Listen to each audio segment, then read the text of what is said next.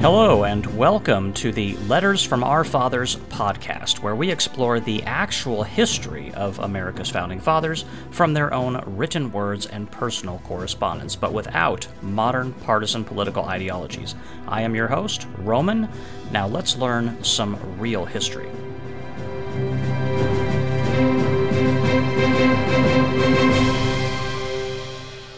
Yes, indeed. Welcome back, everybody. This is the podcast where TLDR does not apply and the study of history is a way of life. It is great to be back. It's great to have you folks back. I hope you enjoyed the previous episode. That was a very different kind of episode. Well, somewhat anyway. The discussion about the generations. Hopefully some folks out there found that episode enlightening or engaging or thought-provoking or just interesting, as I do try to make things interesting here and there as we go. Change things up a little bit, make it a little bit different. And on that note, I got a couple things to talk about at the front end, and then we'll get into the letters. We're going to have a more or less a kind of a send-off for Dr. Franklin on this episode for the period of 1774 to 75. But before we get into that, I wanted to make mention that we are coming up actually close to the 100th episode. I was noticing that. This is probably going to be episode number 88, roughly. So the 100th episode is not too terribly far away. And what I wanted to do with that is I wanted to hand the content of the 100th episode over to you. Yes, you. I'm taking suggestions as far as what you want me to talk about on that episode. Preferably nothing specifically to do with the Founding Fathers, because we can do that anytime. For the 100th episode, I wanted to do something a little bit different. It's whatever is different from what we ordinarily talk about. And I'll give you some examples so that you know which direction I'm barking in with this in this regard. I was thinking about this, and I was like, what is it that somebody might suggest we talk about, or what is it? Because if nobody offers a suggestion, I'll just pick one. I'll pick something. And I thought about...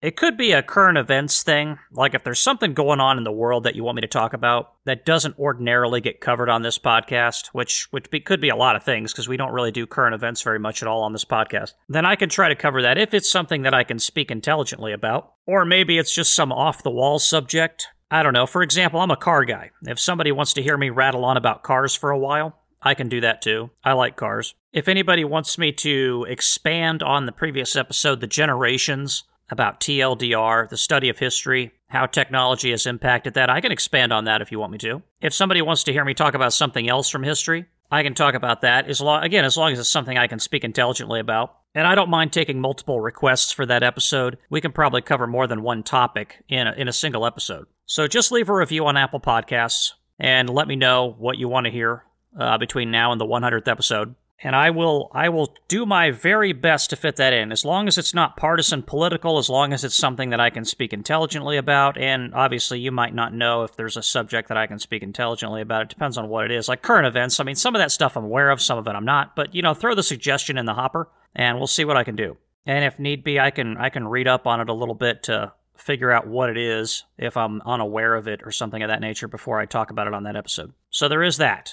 And I'm looking forward to that, and I thank you folks for sticking around for the 100th episode and for sticking around thus far on the podcast. It's a big time commitment for you folks to keep coming back to the podcast and listening to this content, listening to this information. I appreciate it. And in that regard, I have another review up that I wanted to bring on to the podcast. We had somebody leave a review on Apple Podcasts. I like to bring those on, talk about them. If for no other reason than to just say I appreciate the time that you take to write the reviews. I appreciate the time that you commit to this material. So this one is going to come from a username HSMS2237, who henceforth shall be referred to as 2237. And this review was titled Christmas Movie. This is about our Christmas movie episode. And I like this review. I really appreciate it. And I'll read it from the top. Quote, "I love this podcast," end quote. Thank you for that, by the way. The kind words that you have for the podcast and the work that I put into it, always very much appreciated. I do not take it for granted. I do not take it for granted at all. 100% thank you for that. That is very, very kind words from our reviewer here. Continuing on, quote, "Almost through the backlog, I just listened to the 1223 episode on New Year's resolutions and Christmas movies. There may be one criteria for Christmas movies that may need to be added. Christmas, or the Christmas season generally, must be a necessary component of the movie. In other words, could this movie have taken place at any other time? Die Hard still fits this criteria as the whole reason John McClane was there was because he was visiting his family for Christmas. If it had not been Christmas, he would still be in New York. Therefore, Die Hard is still a Christmas movie. End quote. I agree 100%. Thank you for crying out loud. Thank you. Somebody agrees with me that Die Hard is a Christmas movie. I'm telling you, I think this issue is settled, and our great reviewer here on Apple Podcasts has confirmed what I have believed practically my entire life. Because again, I grew up watching Die Hard from the time I was probably 6 years old. To me, it was always a Christmas movie. You know, when I was a kid, I did not watch, It's a Wonderful Life or A Christmas Story or any of that stuff. I literally didn't. I think I saw It's a Wonderful Life one time in my life. Other than that, I never really watched it. I watched movies like Die Hard and Lethal Weapon. I think there's a kind of category of guys that grew up watching those movies, and it was probably guys that were born about the time that I was, early millennials. These are the kind of movies we grew up on. We grew up watching Terminator. We grew up watching Die Hard and Lethal Weapon and things like that. This was our stuff. And for us, a Christmas movie is not It's a Wonderful Life. You may enjoy that. That's fine. But it's usually not that. It's not A Christmas Story. It's not Santa Claus. It's Die Hard. And I think that'll always be the case for us guys who were born in the 1980s. I don't think that'll probably ever change. So shout out to you folks out there who are in the same category as me, born in the 1980s, grew up watching Die Hard, Lethal Weapon, and Terminator. But yeah, I totally agree with you, by the way. It is definitely a Christmas movie. It's a 4 out of 4 in my opinion. And I don't think I quite articulated that well, that thing you mentioned about the Christmas season. You're absolutely right about that. I meant to say this a little bit more clearly on that episode, that I have 2 hard criteria for a Christmas movie, and then I have 2 criteria that could be an either-or situation. The hard criteria is it does have to take place during the Christmas season. You're 100% right. The other hard criteria is it has to have Christmas music in the movie. Now, the 2 that could be an either-or, in other words, you can have one or the other, or you can have both, is it has to have a Christmas tree or a Santa Claus hat. If it has either of those 2, or both, it is a Christmas movie. And again, Die Hard is a 4 out of 4. It has Christmas music. It takes place during the Christmas season. There is a Santa Claus hat, and there is a Christmas tree. 4 out of 4, ladies and gentlemen. So I want to thank the reviewer, 2237, who left a review on this episode, the Christmas movie episode, that is, and gave us some feedback about that, and I am glad to hear that I am not the only one who believes that Die Hard is an official Christmas movie. And kind of a follow-up on a review that we had previously, our reviewer Jared had asked a question about a Supreme Court episode. That is in the works. I am currently working on that Supreme Court episode. I will have a book recommendation in that episode as well. So I'm going to have some bonus content in that episode. And that's a gift from me to you as kind of a shout out for recommending that we do a Supreme Court episode. And I thank you for that suggestion. I don't mind front-loading some of that content. Of course, we will talk more in depth about Supreme Court later on. This episode that I'm planning is kind of an off-book episode. In other words, it's not going to contain a lot of the letters information. I will reference that book that I'm going to suggest. Some of you folks may have already read it, but that's fine. Some folks may not have read it. It's from quite a while back. I read it when I was actually in college many years ago. Many, many years ago. We're talking, goodness, more than 15 years ago. So I'll have a book recommendation, and I will give you some discussion around what I feel about the Supreme Court and some what I think the fundamental problem is, more or less. And it's not really an easily solved problem. I don't know that it'll ever actually be solved. It would be this country doesn't solve problems well, and this problem would take a lot of work to solve, and I just don't think this country has it in it to solve it. But we'll see. I will float the ideas, and you folks can let me know what you think. And I am still working on some stuff behind the scenes, just an update on that, some inside baseball. I am working on some stuff behind the scenes as far as expanding some of the work that we do on the podcast. I actually contacted somebody recently to do some contract work for me in that regard.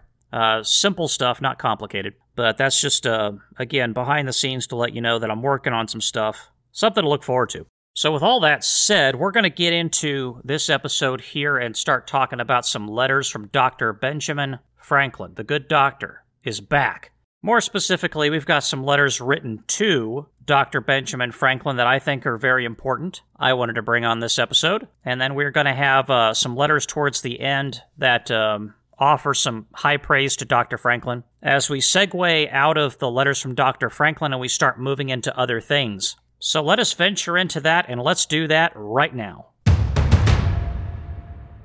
Let's get this party started, ladies and gentlemen. All right, without further delay, let's get into it. I am going to read a letter written to Dr. Benjamin Franklin from a John Winthrop. These letters today are really going to be, these are going to be right up, leading up to the war. I mean, this is like the last warnings, like right before the war kicks off, ladies and gentlemen. And you're going to be able to get a sense of the mindset of the colonists, that they knew something was coming. They could sense that something was on the way. So this is a letter written to Dr. Benjamin Franklin from John Winthrop, written on March the 28th of 1775, written from Cambridge in New England, and I quote, "I need to say nothing of the situation of our public affairs, as Mr. Dana will be able to give you full information. I cannot, however, forbear observing, to the honor of the people of this province, that ever since the resignation of the Mandamus councilors, they have been as quiet and peaceable as any colony on the continent, though under a total suspension of government and an accumulation of grievances. We are now in a state of the most anxious suspense, but preparing for the worst. God send better times." End quote. The state of the most anxious suspense. And what is he talking about? Who are these counselors that he's talking about? These Mandamus counselors. You know, in Massachusetts, the government had just been completely upended, and they tried to come in and put the king's men in place. They tried to put people in that were more loyal to the king. They tried to reorganize things under this military dictatorship, basically. And what they ended up running into is, you know, the people of Massachusetts didn't want to have anything to do with it. So in many cases, people would just say, "To heck with it. We're not doing this." We read in earlier letters that juries wouldn't participate in the process, in the court system. It's like we're not going to do this. Our government is not a game that can be toyed with by the king or the parliament or this military dictatorship. They wanted their government restored to what it was. They wanted the government in Massachusetts restored to what it had been. They didn't like that their government was being taken away from them by this, what they saw as this outside force, this distant government of Parliament and the king. They wanted their local governments to remain intact. And who could blame them? That's where they were represented. But of course, the king, you know, the king wants his own people in there. He wants to nominate his own people, he wants to select his own people, or he wants people to volunteer who are strictly loyal to him, not to the Constitution, not to the people of Massachusetts, but to him and the Parliament that he controls. As always, this is what tyrants do. But good news, ladies and gentlemen, the people of Massachusetts were having none of it. None of it. So let's continue. Let's listen to some more of this. I'm going to read a letter written to Dr. Benjamin Franklin from Samuel Cooper, written on April 1st of 1775. This was written from Boston. And I quote, "Dear Sir, I wrote you in September and August last, and it is a great while indeed since I have had the pleasure of a line from you. The anxiety and distress brought upon us by the Port Bill and other acts, and the troops and ships of war stationed here, have been great, and much art and pains have been employed to dismay us, or provoke us to some rash action. But hitherto the people have behaved with an astonishing calmness and resolution. The union and firmness of this and the other colonies have rather grown than diminished, and they seem prepared for all events." End quote. They are prepared for all events. They have prepared themselves for every eventuality, ladies and gentlemen. Think about that. Now, why would they have to prepare themselves for every eventuality, including what John Adams would call a rupture with the troops? Because their government in London and that military dictatorship in Boston that has been set up is pushing them to the brink. They have no choice. Now let us read this one section again that sounds oh so familiar, ladies and gentlemen, and I quote, "The troops and ships of war stationed here have been great, and much art and pains have been employed to dismay us or provoke us to some rash action." End quote. So the illegal government, the military dictatorship of Massachusetts, is trying to provoke them to some rash action, ladies and gentlemen. This is now probably the fourth time that we have heard this. We heard it on Conspiracy to Commit Murder, that previous episode. We heard it from John Adams in an episode previous to that, and I believe we heard it from Mr. William Tudor. And now we've got it from Samuel Cooper. How many sources do we need? How many sources do we need here before people in the United States today understand what started the war? Oh, everything was just sweetness and light. The troops were minding their own business, and they were lovely, and General Gage didn't have any particular mind towards attacking the colonists, so he was a wonderful military dictator who overthrew the government of Massachusetts. Everything was just sweet and wonderful. And his troops were so polite. They weren't walking around with weapons aimed at the citizenry, pushing and shoving. They were just so polite, so wonderful. Swell people. Sure, they had overthrown the legitimate government of Massachusetts. Sure, they had installed a military dictatorship. Sure, they had violated the Constitution. Sure, they had shut off the port of Boston to commerce. Sure, they had turned Boston into a garrison city, but they were so polite, ladies and gentlemen, so polite. You will actually read this kind of crap in certain history books. I'm not making this up. I have read it with my 2 eyes. Now, frankly speaking, those people who write crap like that are cherry-picking. Because you can be a polite soldier in the street. You can walk around with no weapon, no sidearm. You can wave at the citizens of Massachusetts and say, "Good morning, kind sir. How are you doing? Top of the morning to you there, ladies and gentlemen." You can do all that crap. But if you have destroyed the legitimate government that these people lived under their whole lives, if you have altered their colonial charters, if you have overthrown their constitution, installed a military dictatorship, turned Boston into a garrison city, and moved an entire military unit, a sizable military unit at that, into their city, and you have attacked their commerce, I don't give a rat's rear end how polite you are when you do it. I don't give a crap. It doesn't matter at that point, does it? Does it matter? Because it wouldn't matter to me. I don't give a crap how polite they are. The fact that these colonists didn't come into Boston shooting at the troops to drive them out of the city is a testament to their restraint. Because in my humble opinion, they were well within their rights to do it. Their constitution had been violated, ladies and gentlemen.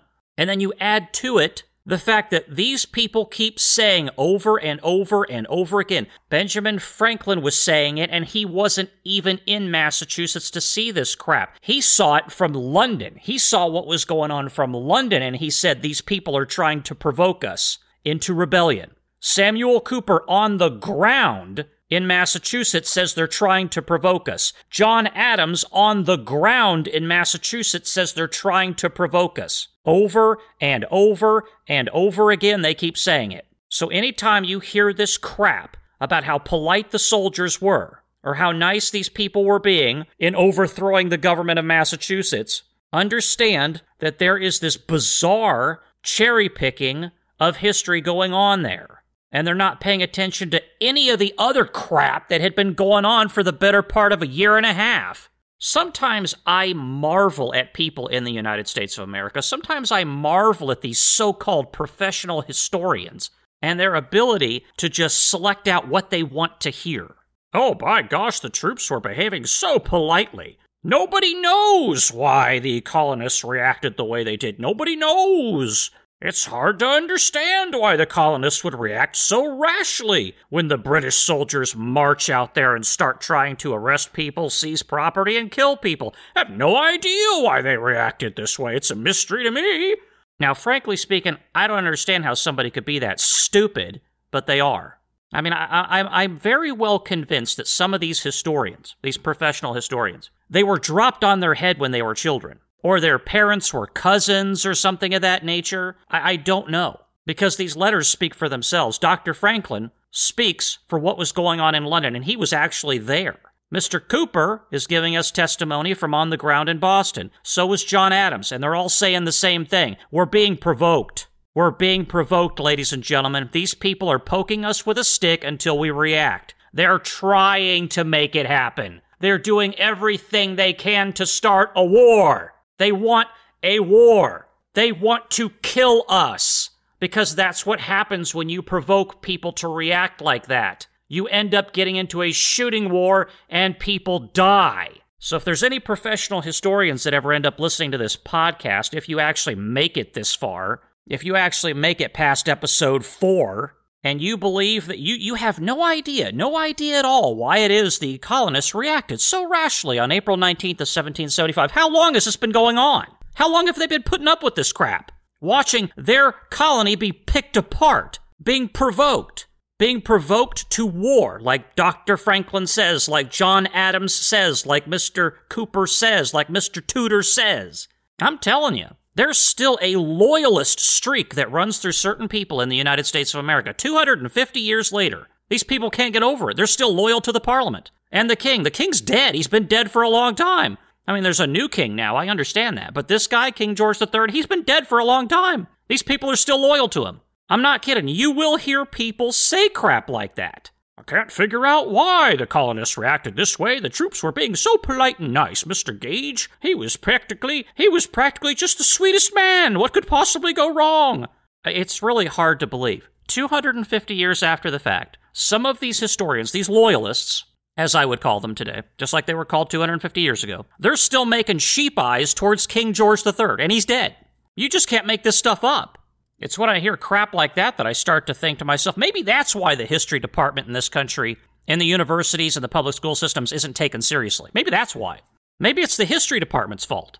Maybe they've been screwing the pooch the whole time with their loyalist tendencies, making sheep eyes towards King George III, his corpse, which is buried underground. Pack of frickin' loyalists, I'm telling you. These are the same people, by the way, who say that the Founding Fathers were just a bunch of, nasty old elitists, plantation owners who just didn't want to pay their taxes. They just hated government, didn't want to pay their taxes. Same kind of mindset. It's the same people who say this crap. And this is why we read the actual correspondence from the Founding Fathers on this podcast. We don't go to books, oftentimes, that have been written about the Founding Fathers by these loyalists to King George III.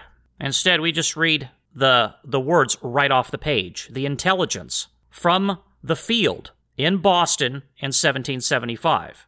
That's why we bring Mr. Cooper on to be a guest on the podcast. And thank goodness Mr. Cooper wrote this letter, because without this, how would we know? Let us continue in this letter, and I quote, "The colonies highly approve the proceedings of the Congress and have voted delegates for the new one in May. The Assembly at New York forbore an express approbation, but have resolved almost all the acts complained of by the Congress to be grievances, and county assemblies in that province will probably by large majority appoint delegates for the approaching Congress. One would have imagined that ministerial influence and bribes would have had a much greater effect upon that province than has hitherto appeared," end quote. So they're trying to bribe the people in New York. New York, that's basically his implication here. New York, has always been a problematic member of the Union. Let me just put that out there. As it pertains to, being a patriot or an adherent to any semblance of freedom and liberty. Is there anybody from New York listening to the podcast, by the way? You know what I'm talking about. If you live there, you know exactly what I'm talking about. I've been to New York several times. Now, there's some great folks from New York, but in this particular time period, New York's kind of dragging its feet, But even this guy says, even despite the bribes and all the rest of it, these people are still, even in New York, they're not happy about what the king is doing. Because they know, at the end of the day, they know that even if they kind of ignore it and they kind of go along with it and all the rest of it, eventually it's going to happen to them. They know. They know who they're dealing with. And if they don't act, if they don't try to do something, eventually this whole thing is going to come around to them. And there's not going to be a New York anymore. And the New Yorkers of today would be wise to take note of that. Just FYI. Take note of that. But how about this? Quote, "The colonies highly approve the proceedings of the Congress and have voted delegates for the new one in May," end quote. So there's going to be a new Congress in May. This would be May of 1775. Boy, that timing. That's some good timing right there. We got a war getting ready to start. And the colonists have already planned a Congress that is set to take place in May, just in time to be able to react to it. That's a miracle unto itself right there. Let us continue. Quote, "We have heard that the merchants and manufacturers in Britain are petitioning on our, or rather their own behalf, that no more troops are to be sent, and the acts likely to be repealed. Other accounts from your side, the waters, say that the same or similar measures will be pursued. The determination here seems to be not to abate our vigilance, and to act as though we expected no favor till adequate relief is granted," end quote. So they're still hopeful. They're hearing things from across the water that there's going to be something coming their way, positive, to try to repeal some of this crap that Britain is doing. Of course, they're 100% wrong. The news that this guy is reporting is old news, and Dr. Franklin would know it. Dr. Franklin, he knows this is crap, because he's already written about it. Unfortunately, this guy's information about what's going on over in London is very dated and very old. His intelligence from Boston on the ground is very, very important and very valuable, but this information he has from London is old news. It's not going to happen. That ship has sailed. No pun intended. And this thing about no more troops on the way, yeah, that's a bunch of crap too. They're sending more troops. They've got them standing by ready to go. Why, Roman, how on earth do you know that? Well, we're going to read some intelligence from a Mr. Samuel Wharton, and he's going to tell us. See, we have agents on both sides of the Atlantic, and good news, we have managed to get them both as guests on the podcast today. Mr. Cooper, we've already heard from Mr. Cooper, now we're going to hear from Mr. Samuel Wharton. He's going to be our next guest on the podcast, and he's going to tell us what's going on in basically England, and what's getting ready to come the way of the colonists. This is a letter written from Samuel Wharton to Benjamin Franklin on April 17th of 1775. This is April 17th of 1775. We have less than 2 days left, by the way, basically. Less than 48 hours, and the war will start. Now tell me, after I get done reading this letter, tell me that King George III didn't understand what was about ready to happen, that it wasn't planned, that he didn't expect it, that this whole thing wasn't orchestrated from the top. This letter was written from Portsmouth in England, and let us read, and I quote, "I am really grieved at the publication of Mr. Galloway's extraordinary pamphlet. Our great friends in both houses are extremely angry at it, and express themselves in most resentful terms against the author, while the courtiers rejoice at that part of the pamphlet which represents our divisions and controversies as to the boundaries and modes of religion, our incompetency to resist the power of this country, and the undecided state of the Congress for several weeks as to what really were the rights of America," end quote. He's basically talking about the same Mr. Galloway who proposed his plan for a grand union, or a grand legislature, to represent the colonies so that the colonists would effectively have some kind of representation directly outside of the Parliament of Great Britain where they had no representation whatsoever. And it would be kind of a thing where the king would have some influence in it, as would the colonists. We described that on previous episodes. If you haven't listened to those previous episodes, go back and listen to that. Mr. Galloway explained what his plan was. And what we're hearing here from Mr. Wharton is that the friends of the colonists, that's what he says when he says, quote, "Our great friends in both houses are extremely angry at it," end quote. He's talking about the friends of Dr. Franklin, the friends of the colonies, the friends of, like, John Adams, those kind of people. They're angry at Mr. Galloway's plan, mainly at his representations of how divided certain segments of the colonies are about what to do. But the people loyal to the king and in Parliament rejoice at hearing this division, this inability to decide. This is good news for them. Again, these people are trying to divide. They're trying to isolate and alienate these people that they believe to be a problem in the colonies. Let's read a little bit more about that. Quote, "Yet the courtiers at the same time treat with ineffable contempt the plan of union proposed, and which they say, by not being adopted, offended the author's pride, and has been the happy means of their being satisfactorily confirmed in their ideas of the weakness and division of the colonies, and that by perseverance they shall unquestionably obtain a perfect submission," end quote. You see, when people are divided about freedom and liberty, when people cannot unify behind these concepts like what we see in the Bill of Rights today, think, the First Amendment, the Second Amendment, and beyond. When these tyrannical types see division in the people, this is what they think. I want you to know what's going through their head so you understand what you're dealing with. One more time, loud and proud, here we go. Quote, "And has been the happy means of their being satisfactorily confirmed in their ideas of the weakness and division of the colonies, and that by perseverance they shall unquestionably obtain a perfect submission," end quote. Now, we keep hearing from Mr. Cooper and others that the people in the colonies are resolute. They're united in doing something about this problem. But now we've got a situation where the Parliament and the King think there is division and weakness, and they will obtain submission from the colonies. Ladies and gentlemen, this is how a war gets started. You think this can't happen again? You think nowhere in the world, all you people around the world who listen to this podcast, Those of you who actually stick around, by the way, the foreign audience to this podcast, the people outside the United States, they have a really hard time sticking with this material. I mean, you ever wonder if you ever wanted to know why, and I'm speaking to everybody, the people in the United States and the people around the world. If you ever wanted to know why those people around the world in places like Europe and elsewhere, they have always struggled to maintain any sense of freedom and liberty at all. They have been constantly oppressed, beaten, broken, destroyed, smashed by their own governments, whether in Germany or France or Great Britain or wherever. Russia, it's because they have no time for this material. They have no time for these letters. They have no time for Dr. Franklin, John Adams, Samuel Adams, George Washington, Patrick Henry, Dr. Warren, etc. They've got no time. They're busy doing other things. Now, why do I mention that? Number one, because I feel sorry for them. I've mentioned before how the people of Russia have been in this perpetual cycle of slavery and oppression for many hundreds of years. They just can't escape it. But that's their fault. They're the ones to blame for it because they have no time for these letters. For 250 years, they have had the benefit of these letters. Roughly. 200 years definitely. They've had the benefit of these letters. You think they have any time for this stuff? No, they don't. And look at where they're at today, ladies and gentlemen. Is that what you want for your children here in the United States? Because that's what you're going to get. Because today, the American people have no time for these letters. The American people are just as dumb and stupid, divided and weak as the people of Russia have always been.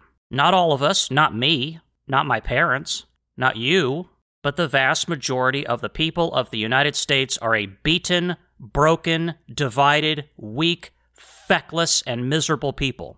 I hate to have to say it, but somebody's got to say it, and just about everybody else with a microphone is too weak and stupid and feckless to say anything about it because they're a part of the problem. A lot of these voices that you listen to, a lot of these voices that we hear in America are absolutely worthless.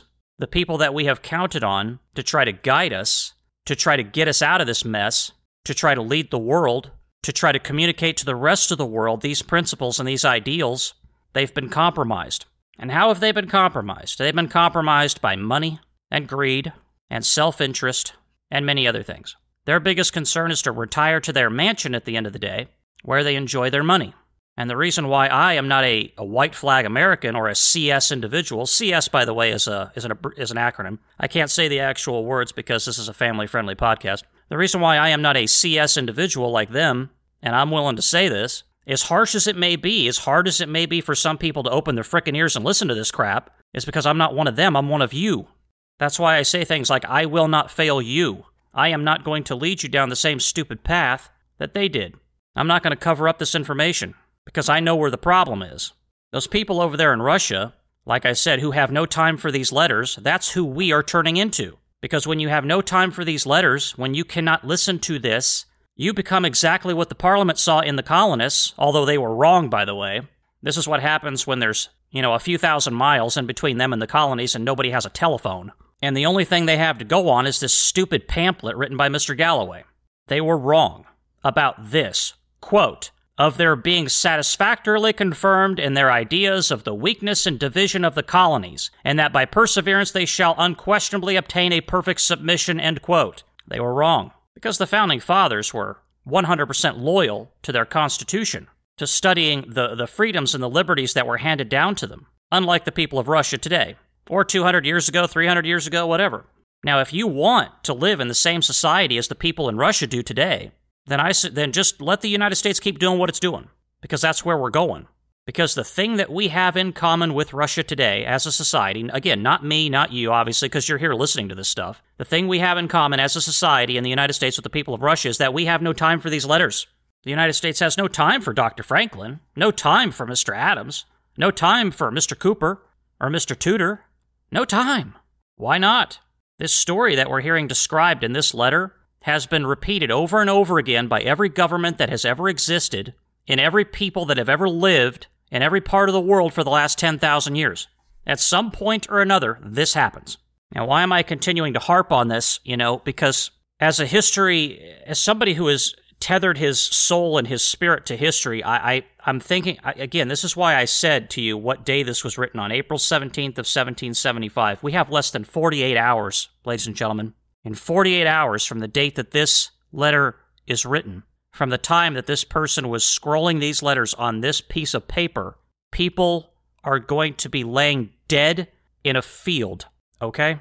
Somebody is going to have been standing in their house with their wife and their children 1 minute, and the next minute they're running out the door because they heard the call. They grabbed their rifle off the wall, and they ran out with their fellow countrymen, British subjects at the time, to engage a British military that was trying to take away everything that they had. And some of those men did not come back.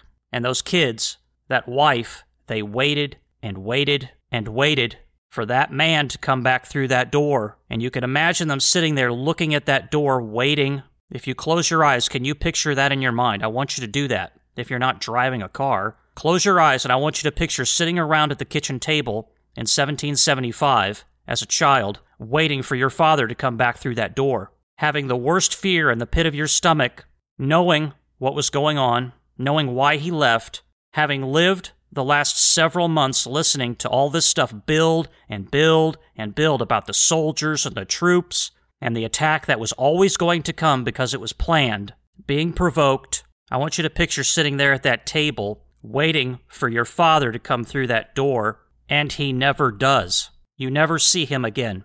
He's gone. And thus begins a war that lasts for the better part of a decade, in which so many other fathers and brothers and sons never come back through that door again. And I want you to understand that that was the government that did it. I want you to understand that that was their military, that they entrusted their safety to, their lives, their freedoms. That was their military that made it happen, that killed all those people, that drove them into the ground.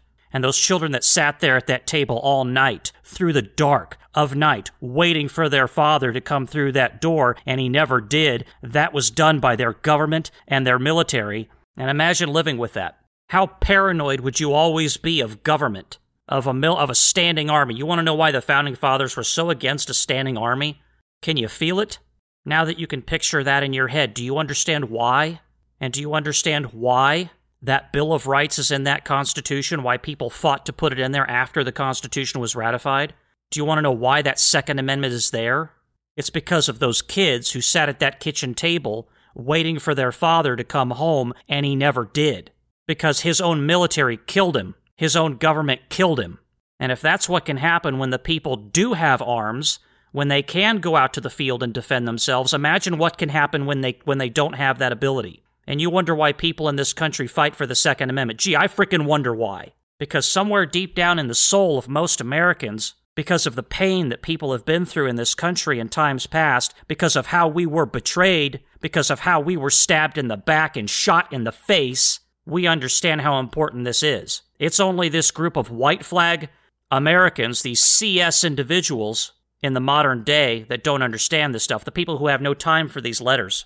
They don't give a crap about those kids sitting at that table waiting for their father to come home, and he never does. They don't give a crap about them. They don't give a crap about the sacrifice. They don't care about anybody but themselves. Self-interest, ladies and gentlemen. Self-interest. Cowards. And this is the thing for some reason that so many other people around the world and so many other countries will never understand. I don't know why. The history's right there for them, just like it's right there for us. Just because it's our history doesn't mean that they can't read it. The people in Russia could have read this stuff 120 years ago and saved themselves a lot of trouble. But they got no time for these letters, ladies and gentlemen. They got no time. So many other important things like picking potatoes out of the ground. As important as that may be, it doesn't matter. None of it matters if you're just going to be a slave your whole life. If you're just going to let your government shoot at you. World's biggest turkey shoot. What was it Patrick Henry said? Give me liberty or give me death. There's still a state in the Union that still lives by those words, or at least they like to think they do. What is it, New Hampshire, the live free or die state? Whatever happened to that? Obviously, the people of Europe never heard those words. I don't know how. It's written all over these letters. You want to become like those people? Like those sheep? Like those cowards over there? You want to turn into those people? Then just don't have any time for these letters. Just don't have any time for them. Do you know how many people cruise into this podcast and then cruise right back out again because of TLDR? It's just too boring. It's just, I can't take it. I can't sit here for an hour once a week and listen to these letters and listen to this story and listen to these people who died for my freedom and my liberty. I can't do it. It's just too much time. I've got a trip to Starbucks to make. I've got other podcasts to listen to. I've got to listen to my pop culture news. I don't have time for these people who died for my freedom and my liberty. I don't have time for these people who put everything on their line, their property, their lives, their family, their children, their wives, put it all on the line. I don't have time for them. I've got a pop culture podcast to listen to. Part of the reason why I do this podcast, ladies and gentlemen, is so that when all this is over, this country has no excuses. Nobody will ever be able to say, I didn't know. And all those people who cruise into this podcast and cruise right back out again and don't have time for these letters, that Samuel Adams quote just keeps ringing around in my head. May posterity forget that they were our countrymen. Because it's those people that the people in Parliament and King George III were counting on in 1775, but there just weren't very many of them in the colonies in 1775. We've got millions of them in the country today. These people who make the Parliament so happy. Quote, while the courtiers rejoice at the part of the pamphlet which represents our divisions and controversies as to boundaries and modes of religion, our incompetency to resist the power of this country, end quote. Does this sound familiar? Boundaries, religion, incompetency, power. Does any of this sound familiar? It's almost like Mr. Cooper is reading our mail. Does anybody understand how history repeats itself yet? Does anybody understand why I say that these letters should be read in every history class across the country? Because not having read these letters in every history class across the country, this is how we were failed. You wonder why I say in that previous episode, I got to imagine somebody was offended by that and stopped listening to this podcast. One of those white flag Americans. They probably hung into this podcast for a while. They were clinging on a little bit, but as soon as they heard me say that I was failed by my country, the people in it, again, I gotta be careful how I say that. I was failed by the people in my country as I was growing up, as a millennial. Gen Z, by the way, in the process right now, this very second, of being failed by their country. The people in it. It's because these letters weren't read in those history classes, ladies and gentlemen. Because you read these letters, you understand exactly what time of day it is. You understand exactly what to look for. You understand exactly where the problems are. You understand exactly how to stop this crap from happening before it happens, so that we don't turn into frickin' Russia. Or those people in Europe who don't have time for this stuff either, because it's not their history. It's not my history. I don't need to read those letters from America's founding fathers because it's not my history. Said every moron who ever lived in Europe for the last 250 years. You just keep doing that, buddy boy. You just keep doing it. You keep living your best life, you frickin' idiot. And you're going to keep getting the Germanys in the 1930s. You're going to keep getting the Napoleons, and you're going to keep getting the rest of it. You're going to keep getting the Soviet Unions and all that stuff, the Benito Mussolinis and all that stuff. You're just going to keep on getting that stuff, baby. Just keep it up. And we can watch another 20 million die. I have no sympathy for those people over there in Europe. None. Because time and time again, they keep telling us the same thing over and over again. I've got no time for those letters. I've got no time for your history, you Americans. I've got no time for this. I've got no time to listen to those founding fathers that you had. John Adams, Benjamin Franklin, Samuel Adams, Patrick Henry. I've got no time. Europe, for the last 100 years, has been a plague upon the world. Yes, I said it. Because who else is going to tell you this? Those white flag Americans out there on a podcast? Do you think they're going to tell you this crap? No, they're not. They've been a plague on the world. And do you know why? Do you know how World War I happens? Do you know how World War II happens? Do you know how they drag the rest of the world into their malaise, their stupidity? Because they've got no time for these letters, ladies and gentlemen. No time. I'm sick of it. I'm sick of living in a world with people that stupid. Because they can fix it tomorrow. They can fix it in 5 seconds. Just start reading. Crack open a book, baby, and start reading. You absolute, incompetent frickin' morons over there in Europe who keep telling us over and over again, we got no time for you. We got no time for your history, your founding fathers. No time. We got our own thing going over here. Oh, believe me, we know. We know you got your own thing over there, Europe. 100,000 dead Americans in World War I. We know you got your own thing going on over there. How's that working out for you? A few 100,000 dead Americans in World War II over there in the European theater. We know you got your own thing over there, Europe. We know. Believe me, we know. Because we've been there and we've done that. And there's a Europe today because of us. But you've got no time for this history. You've got no time to learn from these letters. All you people over there in Europe. All you people over there in the UK, every once in a while, we get somebody from the UK come in, download a few episodes of the podcast, and then just run screaming right back out. And you wonder why the British Empire collapsed. You wonder why you wonder why your country still to this day is falling apart. And I know I'm casting some stones. We got our own problems over here, but it's for the same reason. I mean, didn't you hear me yell at my own people over here in the United States? Who've got no time for these letters? Most of the people who cruise in and out of this podcast are from the United States. They're listening to all kinds of podcasts. They're listening to all kinds of radio. But they got no time for these letters. Because they know it all. They know everything. They're geniuses. Thus the reason why I was born into a country that's basically coming apart at the joints. That's why Gen Z was born into a country that's coming apart at the joints. Because this country, oh boy, we got this covered, Roman. We didn't need you to come along. We didn't need you to come along and tell us about these letters. We had it covered long before you ever got here. Really? Really? So for those of you who do listen to this podcast, understand, I've said in many episodes how grateful I am for you and how grateful the Founding Fathers would be for you, and I mean that. I've spent enough time complaining about the people who have no time for these letters. And I will spend just a brief period of time here praising you folks who listen to this podcast, not because it's my podcast, but because of the message that I convey that is not my own. You take time out of your day. You have families, you have work, you have responsibilities, you've got things to do on the weekend, you've got houses to take care of, you've got cars to take care of, you've got all these responsibilities, all this stuff, and it's a lot. And then you got to deal with all the other crap that goes on in this country. And you make time for this podcast to listen to this message, to understand what happened in 1775, so that you can tell your friends, your family, your children how things went sideways. Or so that you can share the podcast with your friends, family, and children so that they can hear this directly. Thank you for that, by the way. And for those few people in Europe who listen to this podcast and actually stick around, you're the exception to the rule. You know what I'm talking about. You know better than I do. You know your history over there, probably better than I do. So you know how bad it is. But you take the time to listen to this podcast so that you can be part of the solution instead of part of the problem. And I thank all of you who take the time to absorb this message, because I know that this is a very, very difficult podcast to listen to. This is not going to give you the warm and fuzzies. This is not going to light up the entertainment centers of your brain. Nobody's going to get a big, huge dopamine hit off of this podcast. It just ain't going to happen. At times, it's going to make you angry. At times, it's going to make you sad. At times, it's going to make you frustrated. And at times, it's going to make you concerned. And who wants to deal with all that? So the fact that you take any time at all to listen to this material says something about you. You are in good company with the Mr. Coopers, the Dr. Warrens, the John Adams, the Benjamin Franklins, the Patrick Henrys, the Samuel Adams of the world, who also took great pains to understand what it is that we're talking about here.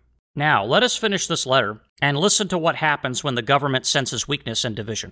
And we can understand how this whole thing was orchestrated from the top. And I quote, Major Trent carries out with him the restraining act for Pennsylvania, New Jersey, and lest any news unfavorable to the designs of government might arrive from Governor Colden, administration used great industry in accelerating it through the House of Lords in order that New York might not, if possible, be inserted in it. They, placing much confidence in the fidelity and loyalty of the Delanceys and their friends to dissolve the Union of America. The Generals Burgoyne, Howe, and Clinton are now here, waiting only for a favorable wind to sail for Boston. There, it is to be determined how 2 of them are to be disposed of. One of them, with 2 or 3 regiments, is being here decided, shall be stationed at New York to support the king's friends, so called, in that colony. Several persons as spies are sent to each of the provinces to collect intelligence and observe and report the conduct of people in general, and some in particular. End quote. Ladies and gentlemen, what you are listening to here, just so we're clear, and by the way, all you history professors out there who seem to be, so curious why it is the colonists reacted the way they did when the military marched out into the countryside. Oh my gosh, why in the world did Captain Parker's men stand against that British column? I have no idea. I mean, since you're so confused, let me help you. I want to help. See, that's what I do here. I help people. I help people find their brain in the history departments of the United States of America. See, the common people out here in the world, we understand these letters fairly easily because it's written in plain frickin' English. But the people in the history department, apparently, who write books, have a real hard time reading letters. At least certain letters. They have a hard time understanding exactly what it was that was going on in 1775. So here's what I'm going to do. I'm going to help you history professors out there. The ones that are confused, baffled by what happened in 1775. What we are reading here. Generals being dispatched, regiments being sent, restraining acts. And by the way, the restraining acts, if you're curious what that was, the restraining acts for Pennsylvania, New Jersey, and so on and so forth. This is basically the Parliament and the King attacking the trade of the colonies. They're attacking the commerce again. They're going after the economy. Does anybody, by the way, I'm just going to ask a question. For those folks out there in the United States of America, and actually Europe for that matter too, But, wait, I forgot. You people in Europe, you've got no time for these letters. You've got no time for the history of America's founding fathers. I forgot. Oh, gosh, how dare I? I'm so sorry, Europe. I'm so sorry. I was actually speaking to you there for a sec. I retract my statement. I'm not talking to you. I'm not talking to anybody in Europe right now because you folks have no time for these letters, right? Except for those few people who listen to this podcast. Again, thank you. I'm being sarcastic, by the way. I do appreciate the 5 people in Europe who do listen to this podcast. But for the other, 400 million or so, I'm not talking to you because you've got no time. I mean, you're busy down at the coffee shop getting some cafe lattes. Is it? What is it you folks in Europe do when you're wasting time instead of studying these letters? Is it cafe lattes or is it some French baguettes down at the market? I mean, what is it? Anyway, so for you folks in the United States and the 5 people in Europe who listen to this podcast, the restraining acts, the government is attacking the economy. Let me ask you all a question. Again, you 5 people in Europe who are listening to me, and the folks in the United States. Does any of this sound familiar? I'm just asking a question. A government attacking the economy. Any of this sound familiar? I mean, I'm not talking about anything specific. Somebody out there's going to be like, well, Roman, what are you talking about? Something specific? No, I'm not. No. What specific? What? What's specific? What are you talking about? Specific? No, not me. Not Roman. Not your friendly host of the podcast. No, I wouldn't be talking about anything specific. I'm just asking a question. Does any of that sound familiar?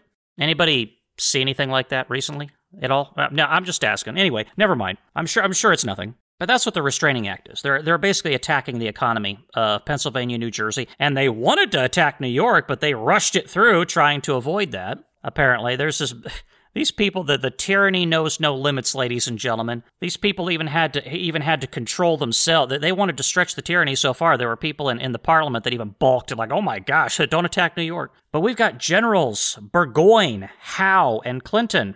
By the way, General Clinton, fast forward a few years, General Clinton is going to get embarrassed, severely embarrassed in his work in the colonies. Just FYI. And rightfully so. He was a real pile of excrement of a human being.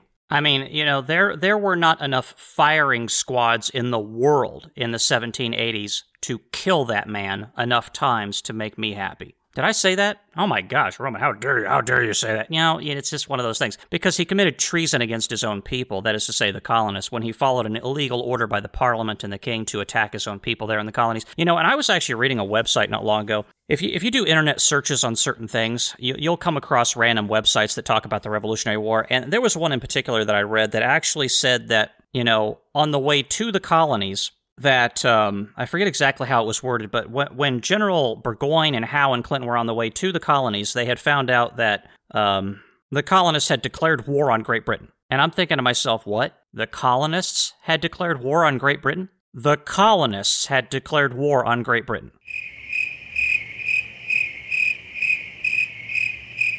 Are you kidding me? This is the kind of cherry picking that I'm talking about here. Okay, I'm gonna put this in perspective for all you mentally incompetent individuals who write this stuff.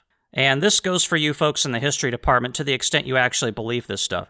In my humble opinion, based upon everything that we have read from Dr. Franklin, John Adams, William Tudor, Mr. Cooper, and a litany of others, the colonists would have been well within their rights to march into Boston and kill every single soldier, including General Gage, drag him out of his headquarters by his toes, beat him to death in the street for treason, throw all the bodies onto a ship and sail it for London and send them back. In my humble opinion, they would have been well within their rights to do it because their government had been overthrown, a military dictatorship installed, Boston turned into a garrison city under military occupation, their commerce had been disrupted, illegally, amongst other things. So who declared war upon whom? And who was it who... By the way, the colonists didn't do that. They just kind of were minding their own business one morning, and a British column marched out of Boston to illegally seize property, illegally arrest people, and probably kill some folks at the same time. Which, of course, they ended up doing. Well, that was because the colonists shot at them. Oh, shut up. The colonists were defending themselves. They were minding their own business out on their farms. Next thing you know, there's a British column coming at them.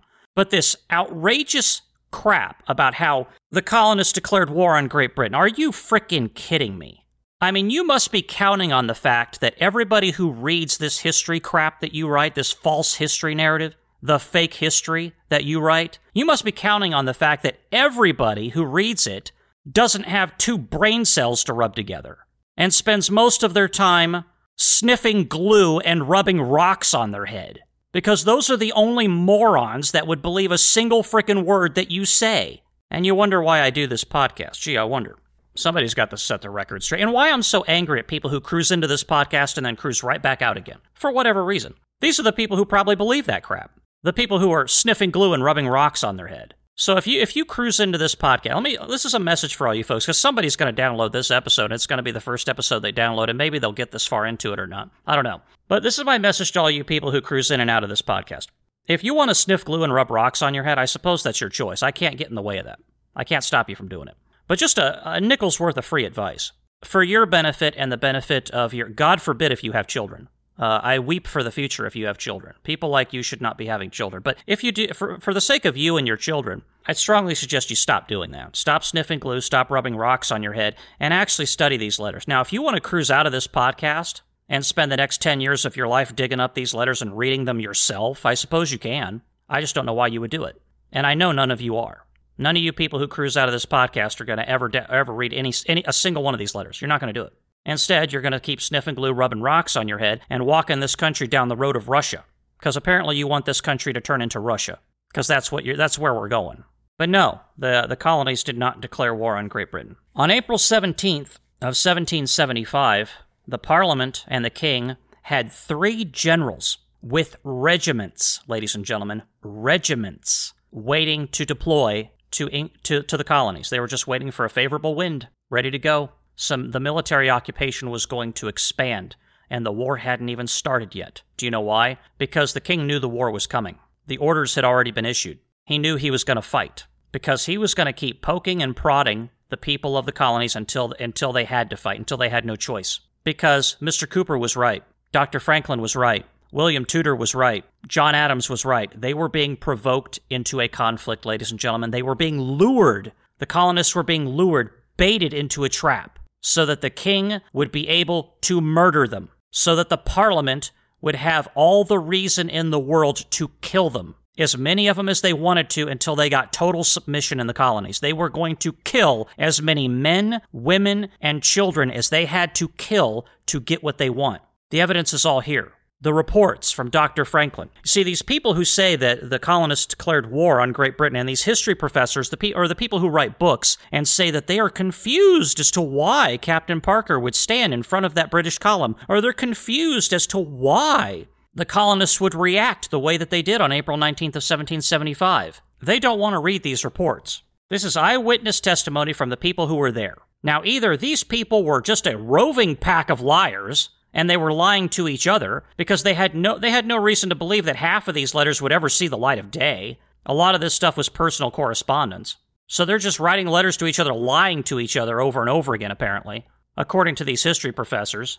Not all of them, but the ones who believe that the colonists declared war on Great Britain. Or they're confused again as to why the colonists reacted the way that they did. Frankly speaking, it is an exercise in extreme restraint and discipline that, again, the colonists did not charge into Boston, kill every soldier, drag General Gage out of his headquarters, and beat him to death with a club, because in my personal opinion, they would have been justified in doing so. And even then, I wouldn't have said that they declared war on Great Britain. The war had already started, ladies and gentlemen. It had started long before April 19th of 1775. John Adams even said so. So either John Adams is the biggest mental incompetent of all time, or maybe he was on to something. A man who was actually there, an eyewitness who saw it, and not only that, former president of these United States, second only to General Washington, vice president under General Washington, president of the Senate under General Washington. These people would have you believe, these professors, these people who write this crap history, the false history, the fake history, they would have you believe that John Adams was just a frickin' idiot. Dr. Franklin was a frickin' moron. Now, they're never going to say it in that many words, but when they say stupid crap like, the colonists declared war on Great Britain, and I am confused as to why the colonists reacted the way that they did. So no wonder nobody takes the history department seriously. I know not all the history professors are like that. I know that for a fact, because I was there. Not in the history department, but I was on the receiving end of the history department. In college, at the university. I know they're not all like that. But how this country, how the university system in this country produces so many morons is a mystery. It should be looked into. Somebody could probably do a research paper on just that. How is it possible that universities in this country produce so many stupid people? How's that even possible? And you parents out there, remember that next time you send your kids to college. They're going to be listening to that crap. Potentially. Not always. Again, they're not all like that. This is why, again, I keep this a family-friendly podcast, and I don't drop, F-bombs every 5 seconds, or make this partisan political, because that would not be appropriate for, that's one of the biggest problems with the history department is oftentimes it turns partisan political.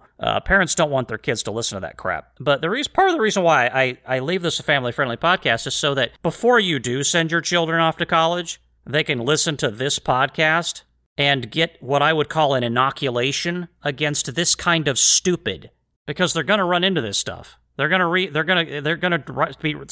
history professor is going to tell them to write a research paper on the American Revolution. They're going to go online and they're going to read some articles, and one of them is going to say that the colonists declared war on Great Britain. Is that what you want your children to believe?